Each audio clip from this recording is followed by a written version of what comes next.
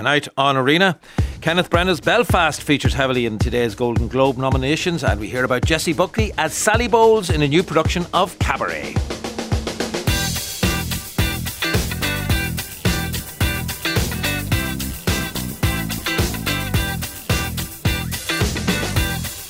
Five one double 51 is the text. You can tweet the programme at RTE Arena. The European Film Awards have been presented annually since 1988 by the European Film Academy to recognise excellence in European cinematic achievements. The awards are restricted to European cinema, and European producers, directors and actors. Saturday night's ceremony saw the second consecutive years in which the EFAs had been broadcast as a hybrid virtual event from Berlin. Decision that was taken in early December in response to rising case numbers. Tara Brady was at the event and she joins me now. But before we get into the EFAs, the European Film Awards, Tara, the great afternoon for Irish talent in the Golden Globe nominations for sure. Well, I think that may be a double-edged sword, but certainly on superficially you'd have to say it's a great afternoon. There's 7 nominations for Kenneth Branagh's Belfast. That's kind of what we're expecting for the Oscar, or certainly hoping for the Oscars for Kenneth Branagh's Belfast. It's joint highest number of nominations with Jane Campion's Power of the Dog, so they already look to be the big award season ponies to beat. You've multiple awards. You've actually got Irish actors competing against each other because Ciarán Hinds and Jamie Dornan are pitched against each other in Best Supporting category. And then you've Katrina Balfe and you've Van Morrison, again all nominated for Belfast. And additionally to that, then we have Ruth Negga's performance in Rebecca Hall's Passing. Again, another great favourite for awards season, and be a big favourite with the bookies that she'll at the very least get the nomination. Wouldn't be her first Oscar nomination either. So to that extent, yes, it was a very, very good afternoon for the Irish. I would say, however, that in the way that these Hollywood stories work, various creative managers and talent managers have already told various outlets from the press, while not being named, that they're worried that in fact the Golden Globe nominations may even hurt their Oscar campaigns rather than help them along. Oh, that's interesting. Why are they saying that? Well, the Golden Globes is currently being rocked by a series of scandals, as the phrase goes. There was a huge story that just before the ceremony was due to take place in February, which broke in the Los Angeles Times, and it was very damning. First of all, you have a non-profit organisation with that were paying members to sit on different committees.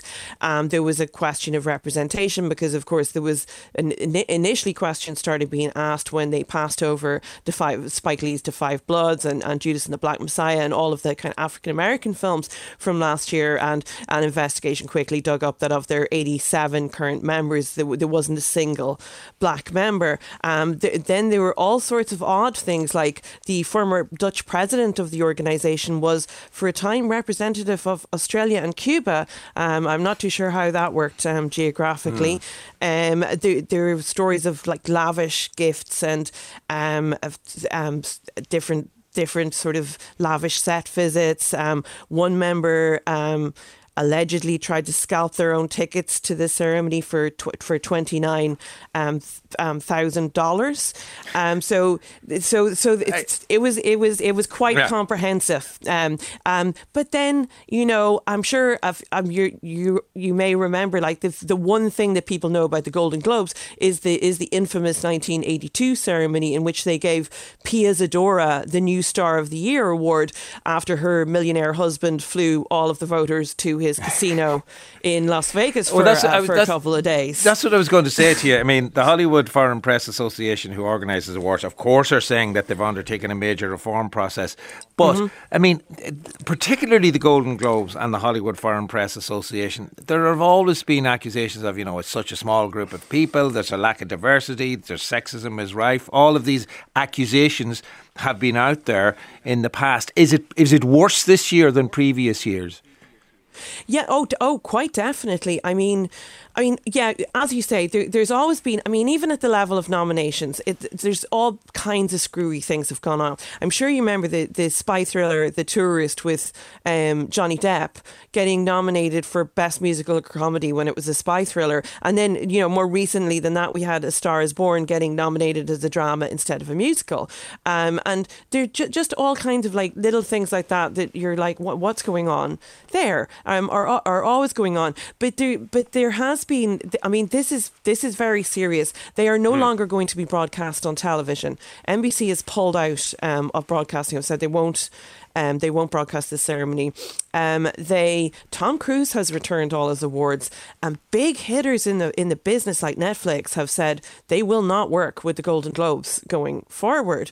And then apparently, as reported in Variety, they were searching around, inviting celebrities to do the usual thing. You usually have a few celebrities come in, or movie stars come in to read the awards. And the best they could manage this morning is Snoop. And Snoop Dogg, great rapper as he is if that's as close to Hollywood as you can get. All right. Yeah, okay. Well, you know what? I had a clip of Belfast, but in deference and in not wanting to hex that film, and in particular those who are nominated in any way, I am going to leave that clip alone for the time being. But let us wish writer-director Kenneth Branagh, actors Katrina Balfe, Jamie Dornan, Ciarán Hinds, all of whom, as you say, are nominated. And did you mention also Van Morrison is nominated in there, and indeed Ruth Negga for her nomination in passing. We spoke to her at the time of that film, so delighted to hear that she's nominated here. Yeah, she's lovely. I suppose The Power of the Dog versus Belfast will be the big artistic story on the night. Yes. What the other stories will be, time will tell. Let us move on then to the European Film Awards. And as I was saying, this isn't the Golden Globes. This isn't the Oscars. It's a very different kettle of fish altogether, really, Tara. No, it's a very European ceremony, and I think that what they've done is very clever. And why? Because we've seen the way the BAFTAs in particular and other ceremonies, including the Golden Globes, have all tried to muscle in on this market, this kind of big awards season market, and try to become predictors of the Oscars. And as a result, they become a kind of lesser version of at best, they become a lesser version of the Oscars. It's like, you don't wear your best frock that night. You wear your second best or third best. You leave your best for the Oscars. but that's what it's, you don't get your best stylist. But that's really largely what they're aiming for. And that really is questionable, because it overlooks then a lot of European cinema. So what they've done is they're going for, it's your best European director, best European comedy, and it makes things a lot more satisfactory. And I also think at a time when you watch the Oscars, and for years, do you remember that a few years ago Ellen DeGeneres doing the big thing of doing the selfie and ordering out for pizza and this thing? For years they've really tried to make the ceremony feel a little bit less stuffy. And the European Film Awards gets that right. It has the right tone. It's a little bit Eurovision-y before the Eurovision became like really quite corporate and sleek. It still has like sort of odd bits of English and strange vowels and jokes that don't really work all that well in English as a second language. But it has a really nice feel about it, and it has a sense that the genuine craft is right, being rewarded. Well, let's acknowledge some of that genuine craft then. A surprise winner for the best film was Quo Vadis Aida. Mm-hmm. Yeah, well, I suppose it's not necessarily a surprise win, but it's a surprise how many wins it had. It's a very, very good film. As you know, it's this dramatisation of the UN's botched attempt to prevent the Srebrenica massacre. But I don't think everyone was expecting it to win Best Film, Best Actress and Best Director, because in doing so, it sort of squeezed out a lot of big other contenders, including Julia Ducournau's Titane, which has already won the Palme d'Or at Cannes. Also, Paolo Sorrentino's The Hand of God, which we were talking on your show just a few weeks ago. And has the kind of Netflix backing. It's a really good film. Has everything going for it. That got squeezed out completely. Also, Compartment Number 6, which is absolutely wonderful film. It's a Finnish-Russian co-production about this lesbian academic who gets trapped on a train from Moscow to Murmansk with this Russian Gopnik in the 90s, and it's not only won a couple of prizes at Cannes, it won the Grand Prix and a prize from the ecumenical jury, but it also it's a real crowd pleaser. So I thought it was a bit surprising that it got won so much. Well, squeezed out. I don't know whether I don't know whether to be naive or cynical about this. Is it a case that in fact it is just a really brilliant film that deserved all those awards, or was there some kind of, is it like many other award ceremonies that in fact it is all about the canvassing that goes on in the background? I don't think it's all about canvassing. I think there is probably a sense that voters felt it was a more important film, right, and rewarded it. It was also very much a women's night. The best comedy was written and directed by a woman. So there was it was quite similar, I suppose, to award season last year in Hollywood, where you suddenly have Chloe Zhao winning Best Director. So the number of women directors have sort of double overnight in several awards ceremonies. So there was a little bit of a sweep in that respect. But I certainly feel like it would have been a bit better if they shared the love a bit more. But then that does tend to happen in award ceremonies generally. Films tend to sweep. They tend to sweep different categories. Yeah, and we saw that also with Flea, which was another big winner on the night. Yeah, and sometimes that's about timing as much as it is about anything else, I guess. Again, if I'm to be naive and generous in my non-cynical about it all. I suppose there was some Irish interest there with Kenny's Cartoon Saloon, but it wasn't their night. Yeah. Wolfwalkers was still there, wasn't it? Wolfwalkers rather was still there, wasn't it? Yeah, this is one of it lost out, but it did lose out to one of the most talked about films of the year, and we still are waiting for it to come out here. Flea, it's an animated documentary, which is an unusual thing. I think you probably remember the most famous example a few years ago would have been Walsh with Bashir. This is Jonas Poher Rasmussen is his name. It's his animated film about a young Afghan refugee in Denmark in the late 80s, and it's like he knew an Afghan family growing up, so it's very personal, and it won both Best Documentary and Best Animated Feature, and it is expected to feature to reckon in both those categories come Oscar time as well. So yet again we're kind of saying it deserved it. Finally then, if you would, Tara, just tell us a bit about the Lux Award.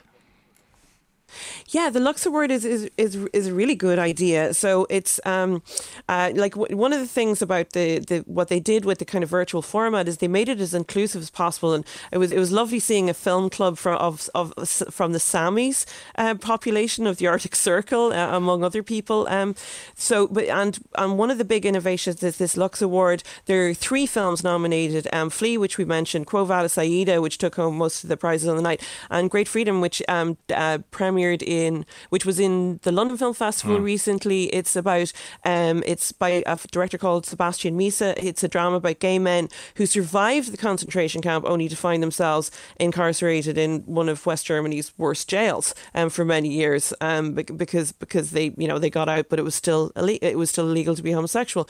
So these 3 films will be competing for the Lux Award. They're going to be screened in various cinemas all across Europe between March and May.